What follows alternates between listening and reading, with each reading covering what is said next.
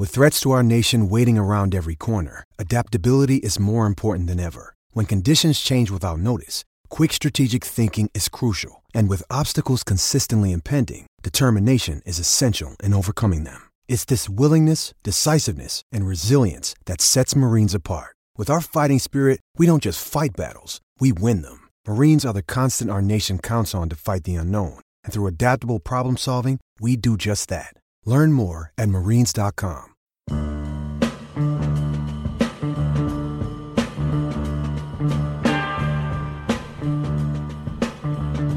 Were you on go? I think so. But if we're not, then we'll have to do the whole pod over again. No, we'll be good. All right. Well, it's been a while, Shamik. Let me just do a quick intro. This is Inside the Cylinder. We are back post-holidays, so thanks for sticking with us. We kind of had a little bit of delay. No Joey Mack today, but you're joined, as always, by me, David Fernandez, host and writer at DetroitBadBoys.com. All of our new episodes can be found on DetroitBadBoys.com. And I'm joined by one of Detroit Bad Boys' newest writers, not necessarily new anymore, but first time on the show on Inside the Cylinder as a member of Detroit Bad Boys, Shamik Mohile. What's up, Shamik? How's it going? Actually, I think each time I've come on the show, I've been with a different publication, which is funny. It has been that way. Yeah. It was Piston Power to start. Did my own thing. And then did your own thing. I think we both were on like that. What was that? Motor City Maine. 16 Wins a Ring for a second. Oh, man. And that was, I mean, it's been like that was like 2 years ago. It seems like it's been so long, but it really hasn't been that long. Yeah, it was. Yeah, that's a blast in the past right there. And I haven't been on a pod with Joey Mack since like my first time coming out with you guys. Damn, it's been years. That's on Joey. Yeah, it's certainly not on me, so I don't know. Definitely not. But thank you for joining us today, or joining me today. And yeah, as I said, this is like our first episode of the new year, just to kind of set the stage of where everything stands with the Pistons right now. They're currently sitting at 14-24.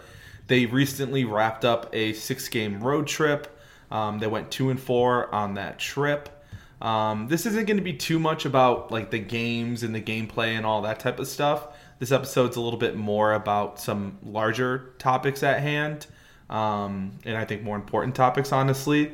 But also, just in the sense of setting that stage even further, the Pistons are currently 4 games behind the 7-seeded Magic, 3 games back of the Nets for the 8th seed, and in their next 18 games, 14 of those games are against teams with losing records. So let me ask you, Shamik, with all of that being said, with how close they are into like the playoff race, even with how bad that they've looked throughout this time, and with their upcoming schedule against such poor teams, do you think does a fan in you tell you to like go for it and try to make the playoffs, or are you just like, hey, we've gone down that road enough, let's just hit the rebuild button? I'm of the opinion that they got to start hitting the rebuild button like sooner rather than later. And I think this year presents like a very unique opportunity where, Andre Drummond is in trade talks, and you can actually get something of value back for him.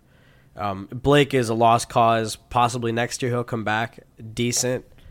And we're starting to see like more of like a youth movement. Like Sekou is winning the hearts of fans right now. So why not, lean into that and continue down that path, as opposed to kind of pushing him to the side in favor of Blake and whoever else they can get to scrounge together either a 7 or 8 seed. It's possible they get a 7 or 8 seed if they try and get it, but what is really the outcome of that? They're going to get whooped by the Bucks again, or possibly win a game but then lose a series against the Heat. I don't know. I'm of the opinion they should just start to rebuild. Despite the favorable schedule coming up. And one thing that's kind of makes everything tricky with even like the schedule where they currently stand right now, the Pistons are 14-24, which is terrible, like much worse than what we all expected them to be. But there's a lot of bad teams in both like the Western Conference and Eastern Conference. I think people were expecting the Western Conference to be a little bit more competitive, not as many teams sitting there with like 10 games under 500. The East has a bunch of teams that are still in the doldrums. So even with where they're currently at right now, they're still going to be slated at like 8 to 14 or something like that. They're not even going to be able to sort of bottom out 100%. Although if they do trade Andre Drummond, who knows? That could definitely change things. But that's just one thing that I've noticed. I was like kind of looking through the standings, and I was hoping that they were even a little bit further down, that they'd actually be projected to have a better pick than what they're currently at right now. Yeah, like like you said, they're 4 games behind the 7th-seeded Magic, but they're also 4 games away from being like the 14th seed. So it's at this point, like with how close, how bad, like with how close the bad teams are in the East, why not just be one of those bad teams? Or if you're gonna go and do this youth movement, maybe Sekou like figures it out, like very off chance, but maybe like he and Bruce and Luke like make the team fun to watch, but they get an 8 seed. I'd rather them get a 7 or 8 seed like that than with pushing all their chips in and just barely getting the 8 seed. I would hate to watch another Blake-led team lose to the Bucks in 4. Yeah, no, I completely agree. And speaking of Blake Griffin, he recently had surgery on his left knee. He's out indefinitely, but the news from from just the general beat writers, kind of sentiment around Detroit, is that it's pretty doubtful that he's going to return this year. And I know personally from having a similar surgery where they kind of clean out loose cartilage and whatever you have going on there. Yeah. It's about a 6 to 8 week timetable for a return. But Shamik, I guess if you're the resident medical expert, you're the Dr. Oz of Pistons Twitter. But maybe a little bit more qualified than Dr. Oz. But what are your thoughts on the whole Blake Griffin injury scenario right now? Well, like you said, like the surgery he got was more or less just to clean up like the loose debris, like the cartilage, the bone, some scar tissues. What else? Whatever else is in there from either the previous surgery or like as the season progressed, any damage he's done since then. It's about like a 2 to 3 month recovery, which kind of puts him at like March. So yeah, I would say about March, April-ish. But I think the key with Blake is because you're kind of banking on him, or at least the Pistons are banking on him to be like productive for 2 reasons. 1, so that they can trade him, or 2, so that he can actually be something of value for the gigantic contract he has. Like the last thing they would want is some albatross contract with a guy that can't play, right? That would be like the worst thing. So I think more or less he's done for the season. I think you can just write it off. He'll begin his off-season, rehab and workouts and stuff as soon as he's healthy from his surgery, and then that's that. We won't see him till October. I think that's probably the best course of action for the Pistons, and I think that's what they'll do. But I really would hate to see them rush him back like they did last year, and we see him have essentially like a bionic knee in the playoffs. I mean, it was very heartwarming to see him try really hard to win even one game for the Pistons, but it's probably not in his best interest, and in all likelihood, that's probably what led to this situation he's in now, was kind of pushing it back then.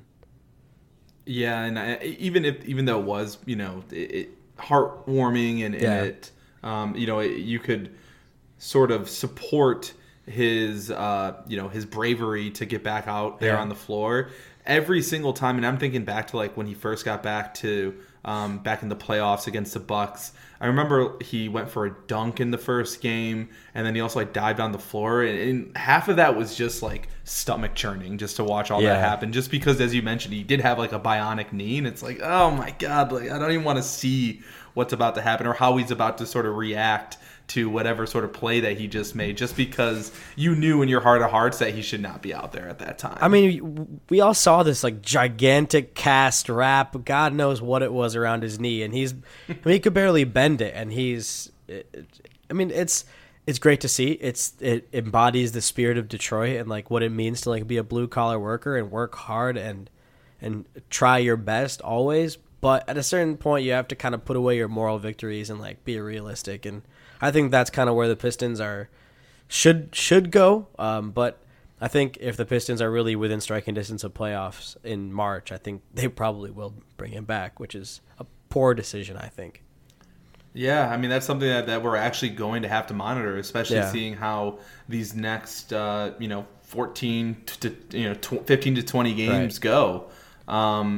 One thing that you can take solace in, especially if Detroit does shut down Blake for the rest of the year, Blake had his best season of his career and his best season in Detroit, which was last season, and that was the first year that he had a full summer where he wasn't strictly rehabbing. Yep. So if Blake can actually just rehab, during the winter time, during the early spring, and then have a full healthy summer before he comes into next season, then you might see next year, it might be one of these sort of soft rebuilds where Detroit winds up with a pretty nice pick, and they also have a healthy Blake returning, and guys that they can sort of hang their hat on, and Siku and Luke, and you actually have a pretty respectable team next year rather than just kind of risking everything for, as you said, Shamik, another ass kicking by the Milwaukee Bucks. And it's actually funny because like the Warriors are going through that like right now. Like the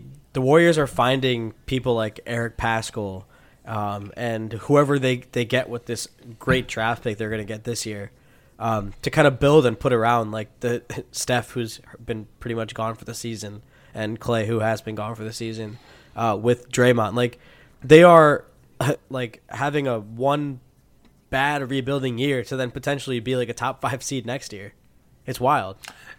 Yeah, definitely, and I mean I think that's Detroit could be the sort of extremely light version of that. Sorry, go just ahead. One more thing, like.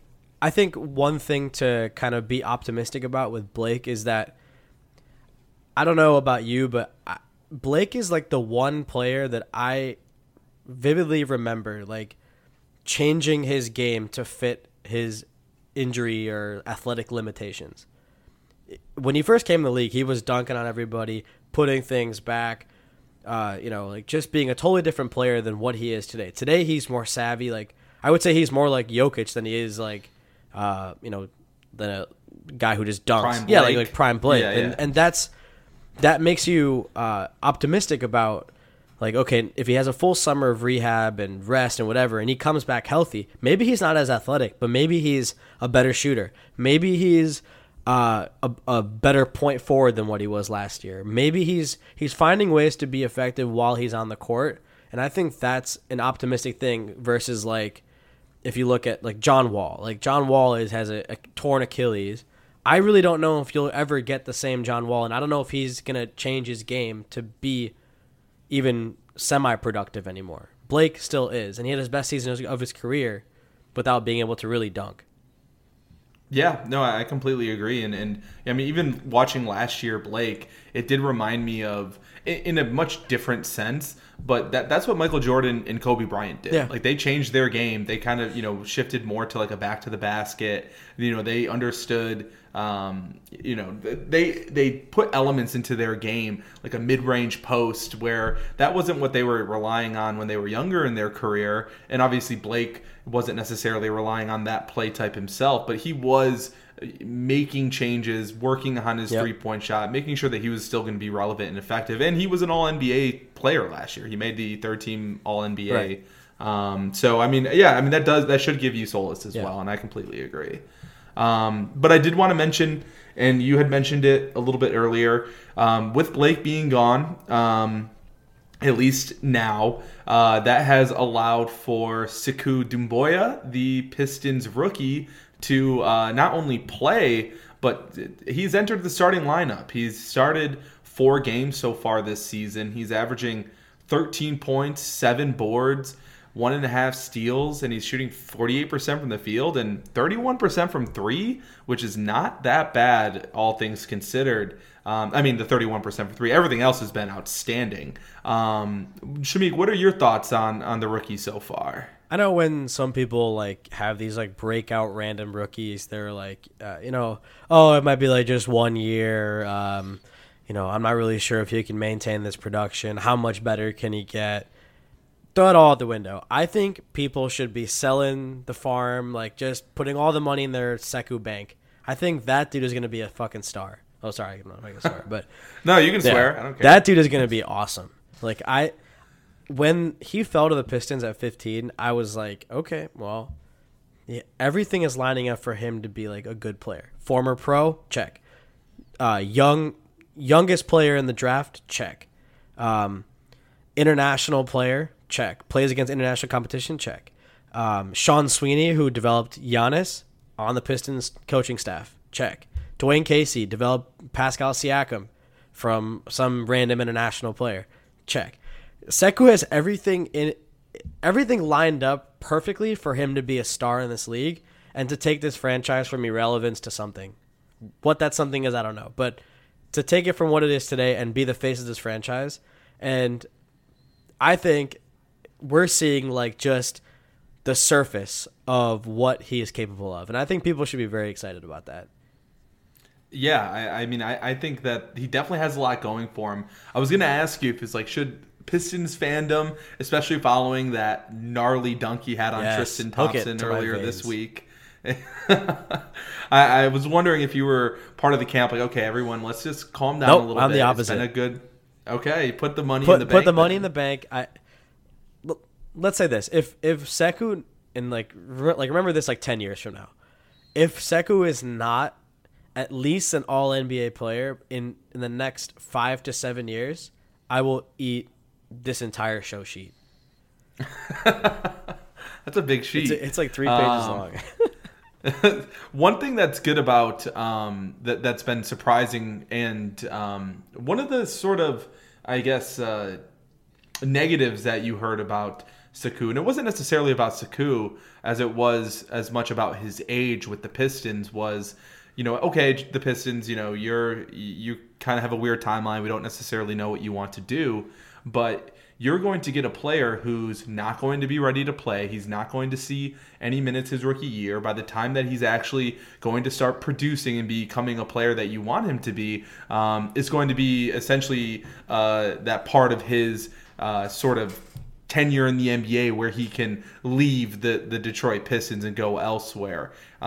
Seeing him being able to hop on the floor, and now there's plenty of areas in his game, like, getting the fouls under control, understanding where he's supposed to be on defense. But he's 19. He's 19, exactly.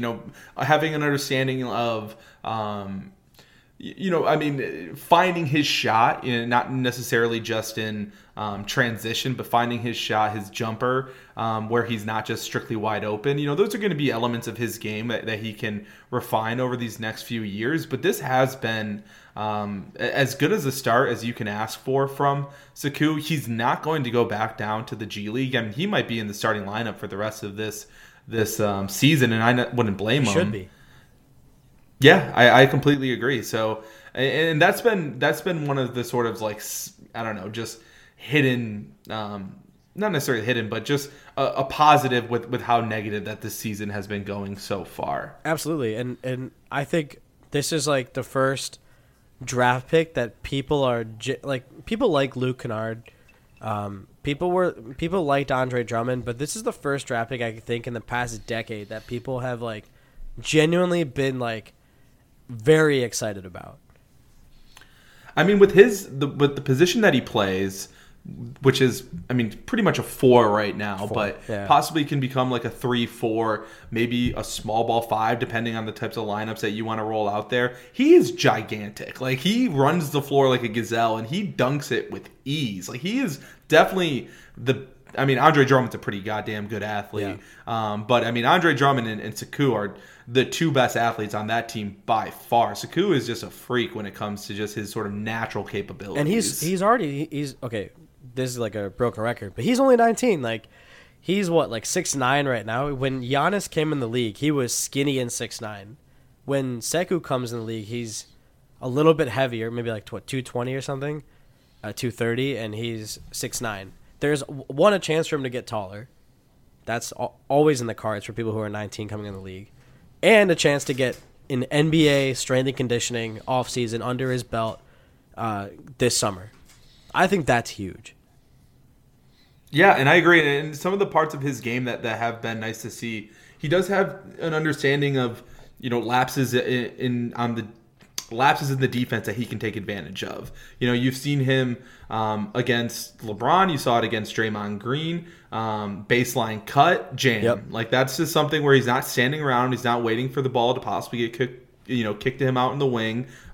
Greg Kessler pointed out in the Cavs game, he just sort of floated his way into the paint, and I think he's done it in 3 or 4 of his starts so far, and found himself with an easy little bunny. And then also, the transition game just looks seamless for him. He doesn't rush layups. He doesn't panic when he's up at the rim. I mean, it's not hard for him to get up to the rim. Finishing with the jam seems pretty easy. So a lot of these things that are just, a part of it is just like that natural skill set, but also part of it's an understanding of how to play actual basketball and not just, just being an athletic freak out there. So I think that's definitely something that's good, and something that you can hopefully see him begin to develop even further as the season progresses. And that point you just made is a product of him being a professional already. He's been a professional for 2 years now. Yeah. And these things, like an international competition, like we saw with Luka, like the league kind of was like against Luka. Oh, he dominated, but it was against international competition. Will he do the same thing in this league? Yes. The answer should have always been yes, and he's doing it now. It's the same thing. Like, those are grown men out there playing basketball. Like, people who have been playing basketball their entire lives. And Sekou is dominating that league. And he comes over here and he's playing like a pro. He's not playing like a college. Like, the college offense is very much like system oriented. Like, they're all kind of the same. Like, nobody really runs an NBA style offense. And over there, it's totally different. Yeah, and you're playing against grown men, so it's definitely a different mindset against, with the players that you're playing against. It's a different physicality. It's a different schedule. There's a lot of differences that it comes to becoming, from a pro. I don't know a ton about the European pro game, just having any understanding of professional basketball and knowing what the differences are compared to, what you see from the NCAA. It's not that difficult to see the difference. Right. These are all at least reasons why you can see Sekou jump in and look so comfortable. His first 3 games, it was the first start was, I don't necessarily know if I have my timeline right, but it was, I want to say,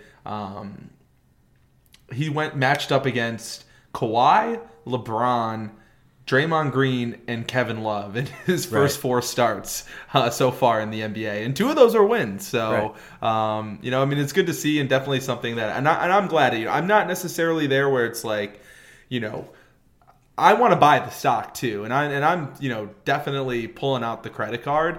But at the same time, it's just like, okay, I wouldn't be shocked if we start to see at least some lapses in his game. But, there's definitely so much there to build off of that I do feel like Detroit might have actually found their franchise cornerstone in this draft, and that is exciting. Literally just fell in their lap.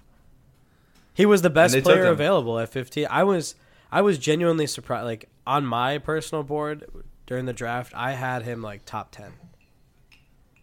Yeah, and I think a lot of people did too. Yeah. It sounded like that's where he was going to go, but it was one of those situations where he just starts to fall, and then Detroit was smart enough to actually select him. So definitely, Sekou is going to be the number one reason to tune into Pistons basketball right now. And then obviously once Luke gets back, and to see how those guys, you were saying it earlier, Sham, if Detroit can be competitive, remain competitive, and you're riding out the young guys, great. And that's definitely something that Detroit can be excited about, where we haven't had that opportunity with how they've gone about constructing carrying their team. Right.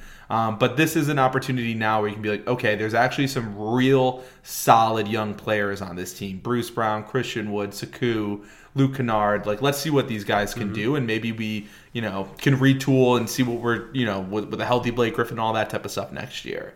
But I did want to change topics here. And that, I think letting the young guys shine, there's definitely an opportunity for even more playing time for some of these guys, depending on what happens with the Andre Drummond situation.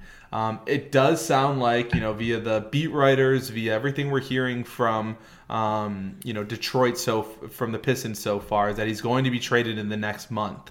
I guess question for you, Shamik, do you want the Pistons to trade Andre Drummond, or could you see him a part of that sort of core moving forward? I've gone kind of back and forth on this. Like, if I think the issue doesn't really come with me wanting him here. Of course I'd want him here. Like, who wouldn't want him here? He's been awesome here. I think the issue really comes with how much is he going to be commanding this summer or next summer if he opts in. Is it going to be in the $30 million range? Then I would say, like, it's probably time to probably let him walk.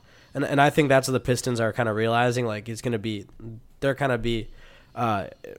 expensive for them. Not that they can't afford him, but, like, given the timeline of the team and the way the team is constructed, like, is paying Andre Drummond $30 million going to be prudent and wise, especially when you have Blake Griffin for another 2-3 years? I don't know. I don't think it is. But if Andre Drummond can be had for like $25 million and under, which I really doubt he could be, go for it. Like, definitely re-sign him. But I think the fact that they're already shopping him means that they probably realize that he's going to be, too expensive. So, of course, I'd want him, but I don't think it's in the cards, like, financially. But I think also, like, Andre Drummond is already, 26, 27, 26? He's 26. 26. And say Sekou is if we're assuming Sekou is going to be the heart and soul of this team when he hits his prime, and let's say he hits his prime in the 24, 25, that's 6 years from now. If Andre Drummond is going to be paired with Sekou 6 years from now, that's putting Andre Drummond at 32. Are we expecting Andre Drummond at 32 to be a consistent, to be as good as he is now? No. And with that said, is he going to be worth $30 million at that age? Yeah. No, I mean, I think your question's definitely, especially if that's where your mindset is, if it's like, okay, Seku's going to be the guy, we really have to go with the youth movement. Andre Drummond's time, I mean, especially with Sekou being as young as he is compared to other young players, then yeah, I don't necessarily see how those timelines work out. And I don't necessarily see Andre Drummond being a Piston for the rest of his career, no matter what happens, right, within this next month. Right. Yeah, I mean, for me, I think it's unfortunate that it's kind of come to this season. I was really hoping that we would see, Andre play out the rest of the contract that he has. I wasn't necessarily thinking that he was going to opt out, but there's not a ton of free agents that are going to be making a lot of money this offseason. He'd be the number one free agent if he opted out this summer. Yeah, I mean, there's Fred VanVleet's going to be definitely wanted, but Andre Drummond's two-time All-Star. So yeah, I'm. It's a little. It will be very weird to see him in a new uniform. Agreed. Like something that's like, okay, you're kind of preparing yourself for it, but you're also not, like, I'm not necessarily like emotionally ready to say bye to Andre, especially with how tumultuous it's been with him here. But not due to him, just how things literally are everything around out. him has like been tumultuous except for him. Yeah, He's been exactly. consistent. He's been awesome. Like, there's no complaints I have about him. So let's just So I think it is good just to kind of put out there that 95% of we're 95% certain that he's going to be moved. The teams that I've heard that are reportedly interested are the Atlanta Hawks, the Boston Celtics, Charlotte, the Cleveland Cavaliers, Dallas, who we heard about probably about a month ago or so by now, and Toronto. Shamik, I'm not asking you what is to tell me players and what a trade looks like. But what is a reasonable turn for Andre, knowing that he can walk at the end of the year? Like, would that just be salary filler and like a middling first round pick, like a lottery protected first round pick? Would you want like the salary filler, which you're going to need, like a possible developmental player and a pick? Like, what are you sort of looking at for a blueprint to get for Andre Drummond? I think at minimum you need expiring equivalent salary, and one of a middling first round pick. I think for the Atlanta deal that was discussed is like a 2020 Brooklyn pick. That's probably going to be middle of the road. Maybe late lottery, maybe not. Like, who knows? That's probably reasonable. Or the expiring salary and a developmental player under the age of 23. Okay. Would you see a scenario of one of those teams where they would give up? And this is kind of me sort of harkening back. I listened to Laz's podcast recently where he had Jeff Siegel on from Peachtree Hoops. And he mentioned at the top that he'd want to offer for Atlanta to offer would be given the Brooklyn 2020 pick, which is lottery protected. So Brooklyn would have to make the playoffs for that to convey this year, and Chandler Parsons. So you are getting, the expiring money. You are getting, the future pick, the pick this year, first round. And that's really all because he was definitely a little bit more cautious, just knowing that Andre Drummond, that might be a first round pick for a 3-month rental of Andre Drummond, which is, that'd be disastrous. Exactly. So I guess, and it sounded like Laz was kind of more so on the team that's like, okay, but could we also get a developmental player as well, like a Cam Reddish, a DeAndre Hunter? It sounded like Jeff was like, definitely wanted to sort of back off away from that, and I don't blame him.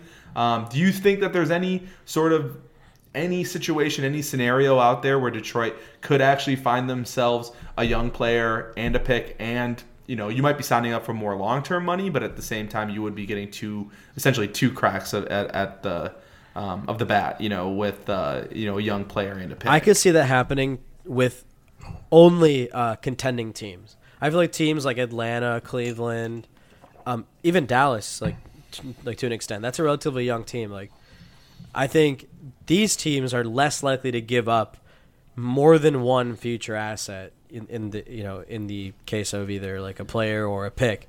I think they're less likely to do so than like a team that's a Boston, for example, like is willing to give up like some salary equivalent, maybe a pick, maybe some other like young player that doesn't really see the floor, have much rotation value right now.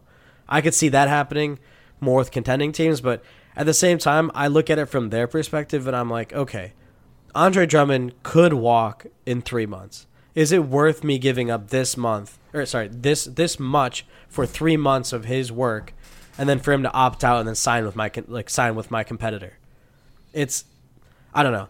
For that reason, like even before the trade circles kind of like started swirling, like last week, the week before, I was very pessimistic as to if the Pistons are even able to move Andre Drummond for a proper value.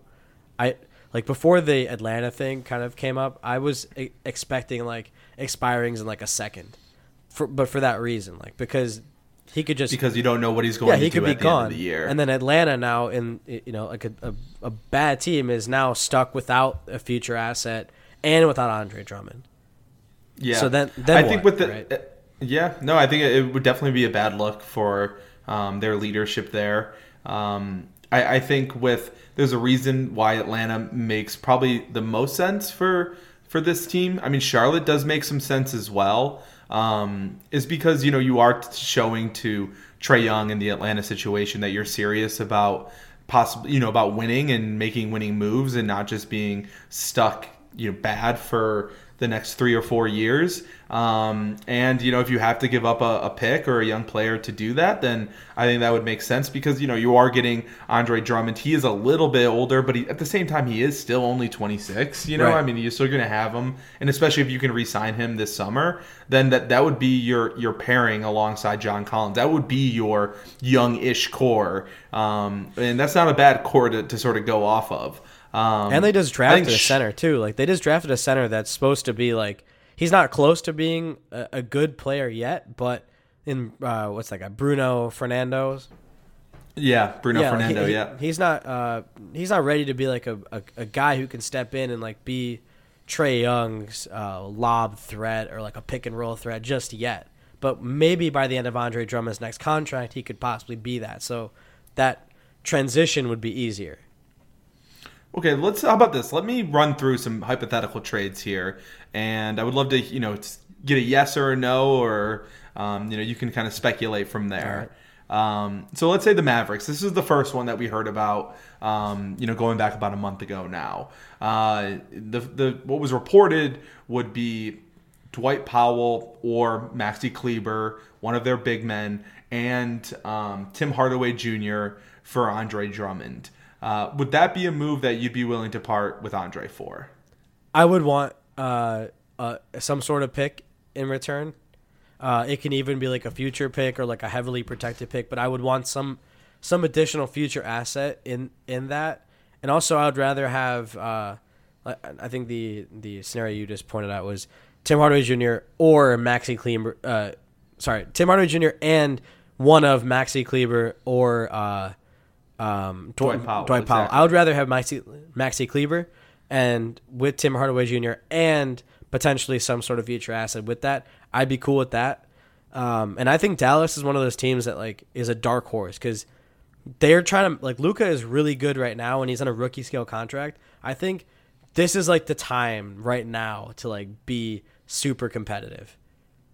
Yeah, they're I was just looking at them, watching them play yesterday. I think they were 2 games back in like the loss column, but still they were 6th in the West, but they were 2 or 3 games back from the 2nd seed. So right. They're right there, and they have Kristaps, and I think that timeline would make some sense. Mm-hmm. I don't know if they'd be willing to do all of that, but at the same time, who knows? Andre Drummond could be a guy that they like. It could be something where they've been wanting to sign a center for quite some time of his capacity. Right. So I could see Andre wanting to stay there and wanting to play with Luka and play with Kristaps. I wouldn't blame him at all. And they may be desperate for that. The reason of Luka's on his rookie scale deal. We need to put a talent around him. Spend the money now. Yeah. Spend the money now. No, I definitely understand. Here's another one that kind of came up already, but Atlanta. So would they be willing to give Cam Reddish or DeAndre Hunter in a trade along with that Brooklyn pick in Chandler Parsons? I doubt. Or would you just okay? I doubt it. I doubt that too. But if they could get one of those 2 guys out of it, then sure. I mean, why not? What if it was just Cam Reddish and Chandler Parsons for Andre Drummond? I really don't like Cam Reddish. Okay. What if it was DeAndre Hunter and Chandler Parsons? I would be more inclined to accept that deal. But now you're getting overlapping. Like DeAndre Hunter plays the same position as Sekou, right? I would be unwilling to kind of push aside Sekou's rotation minutes for DeAndre Hunter, and I don't think they can play together. Okay. So if you're making a trade with the Atlanta Hawks, you're eyeing that 2020 Brooklyn pick. I'm eyeing the 2020 Atlanta pick, but if they're not going to give me their pick. But if they're not going to give me that, then I'll take the 2020 Brooklyn pick. Okay, I was going to say that Atlanta pick's going to be pretty damn high. That's their best future asset, not named Trae Young right now. Okay, yeah, I mean that would be great. I don't think they're willing to part with that pick just because they're last in the league. But here's another team that I thought was interesting was the Charlotte Hornets, who came up. They're playing surprisingly better than they expected. They found their point guard in the future in Devontae Graham, who's been just outrageous this year. Terry Rozier's actually played pretty well for the most part, and they have him under contract. So maybe the time's now for them to sort of, really sort of hit on, start to build this thing and start to actually, turn the page on the Kemba Walker franchise essentially, and see if they can actually make a push for the playoffs, especially knowing that they're right there in that sort of bunch that the Pistons are in, and they're realistic. Especially if they do acquire Andre Drummond, I would not be shocked at all if they were to make the playoffs. Would you make a trade package Andre Drummond for Bismack Biyombo and Miles Bridges? if I were Detroit, I wouldn't accept that deal because I don't think Miles Bridges because of the Siku thing. No, well, yeah, that, and I don't think Miles Bridges is as good of a prospect as like say their pick would be. Okay. So if it was just expiring money, assuming, what if it was, you're picking up a Nicholas Batum? Because if you do pick up Nicholas Batum, you're still going to have to pay him $27 million next year. I'm okay with that. Would that be worth it? Okay. If you get the pick out of it. But just like as an aside, if you're a Charlotte fan and you trade for Andre Drummond, yeah, you'd be excited to have him, but man, wouldn't you wish that would have happened a year earlier? I mean, both Charlotte and the Pistons had wanted the Kemba Walker, Andre Drummond pairing. They would have been awesome long. together. They would have been awesome. So in your mind, you're more interested in getting Charlotte's pick out of them compared to a Miles Bridges or a Malik Monk. Correct. Now, if they're willing to throw in PJ Washington, I would be willing to have him over the pick. But I'm not very high on Miles Bridges. And I'm certainly not high on Malik Monk. Okay. Yeah, I mean, I think it'll be interesting to see because I do think that they are essentially an Andre Drummond away from really. I think they could make the playoffs if they do acquire him. So then if you are even getting their pick, then it is going to be something that's outside of the lottery this year, which might not be a bad thing. Detroit found Siku last year, so who knows? Right. One of the more interesting teams that I saw that was linked to this trade was the Boston Celtics. And I looked over their roster and I was looking at their money situation to see what the Pistons could actually do.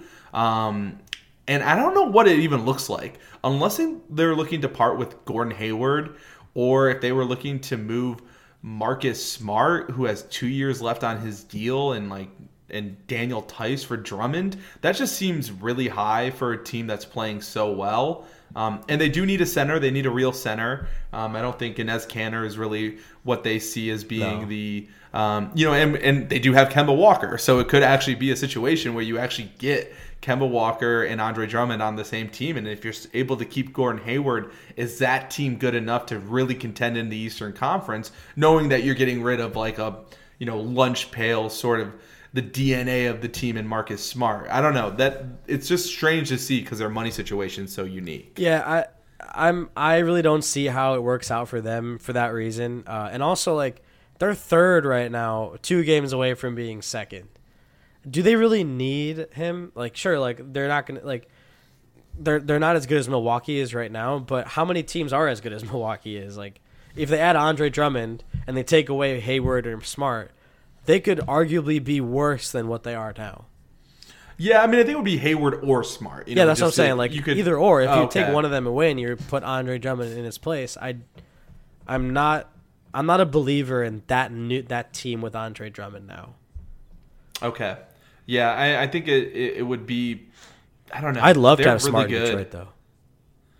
Yeah, I mean, I would love to have. That's what I was thinking. Like, if that would be possible to nab Marcus Smart. Knowing that he has 2 more years left on his deal, knowing the kind of player that he is, and the type of example he could set for the guys that are on that team right now, I think he'd be perfect.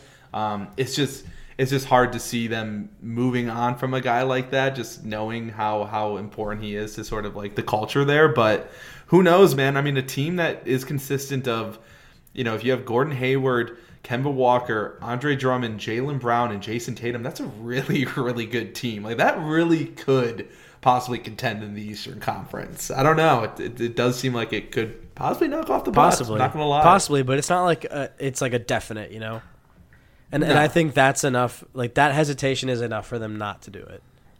Yeah, and they're good. They're good right now. They're good right now. They're third in the East. They're playing better than people expected. Right. And I think continuity is key with those teams that are at the top. Like, you don't want to make a move when you're a top 3 team right now.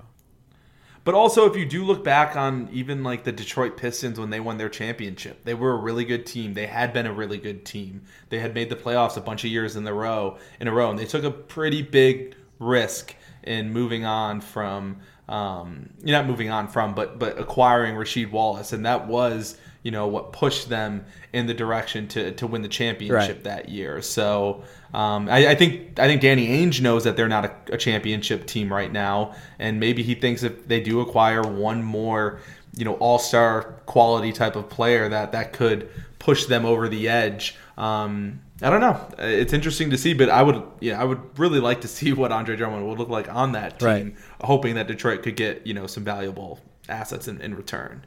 Right. I definitely don't think he would re-sign there. You don't think so? I don't think so. I think he would. I think he wants to change the narrative, and if he wants to be on a winning team. I could see him wanting to build it with Trae Young. I think he would definitely like that situation. I could definitely see him wanting to stay in Dallas, just knowing that he's playing alongside Luka and Kristaps. And if you're going to be winning as many games as you are in Boston, he went to Connecticut. He's from New York. Like, he's from the Northeast-ish area. I could see him wanting to stay there. Fair. I don't know. I just don't see, like, I don't know. I feel like Boston is one of those places that free agents, like, they go there, they don't really enjoy their time there, and then they leave. Like, Kyrie is an example of that. Ray Allen's an example of that. Like, I don't know. Like, I feel like Andre Drummond would just be another version of that. It'll be interesting. The Andre Drummond situation for this next month is going to be very interesting in Detroit. It's going to be very interesting to see what happens this summer with him, because we know how highly we valued him. It will be very, very telling and interesting to see what the actual league does with this sort of situation coming up. But Shamik, I don't have anything else. We hit it. We talked some Blake, talked some Siku, and talked a lot of Andre. Right. Do you have anything that you wanted to drop or to leave on when it comes to this app? Well, let me ask you, Portland. Do you see Portland being a possible Andre destination? Portland, I could see him fitting in there. I don't know what they would do with the I'm blanking on his name, the Bosnian Nurk. Beast. What the Nurk situation would be like. Would he be in the trade to Detroit? Would that be no? So I haven't looked at their roster or their money situation. So I don't know when Nurk is supposed to come back, but right now the Blazers are like 9th in the West, and it's looking more and more like they're going to be on the outside looking in. With OKC is like that. That's a really surprising team to me. OKC is surging, and pretty much the top 7 teams in the conference are set. But now Portland is like on the outside looking in with the other teams trying to get that 8 seed. So say they make a move for some expirings, Zach Collins, maybe a second or something like that for Andre.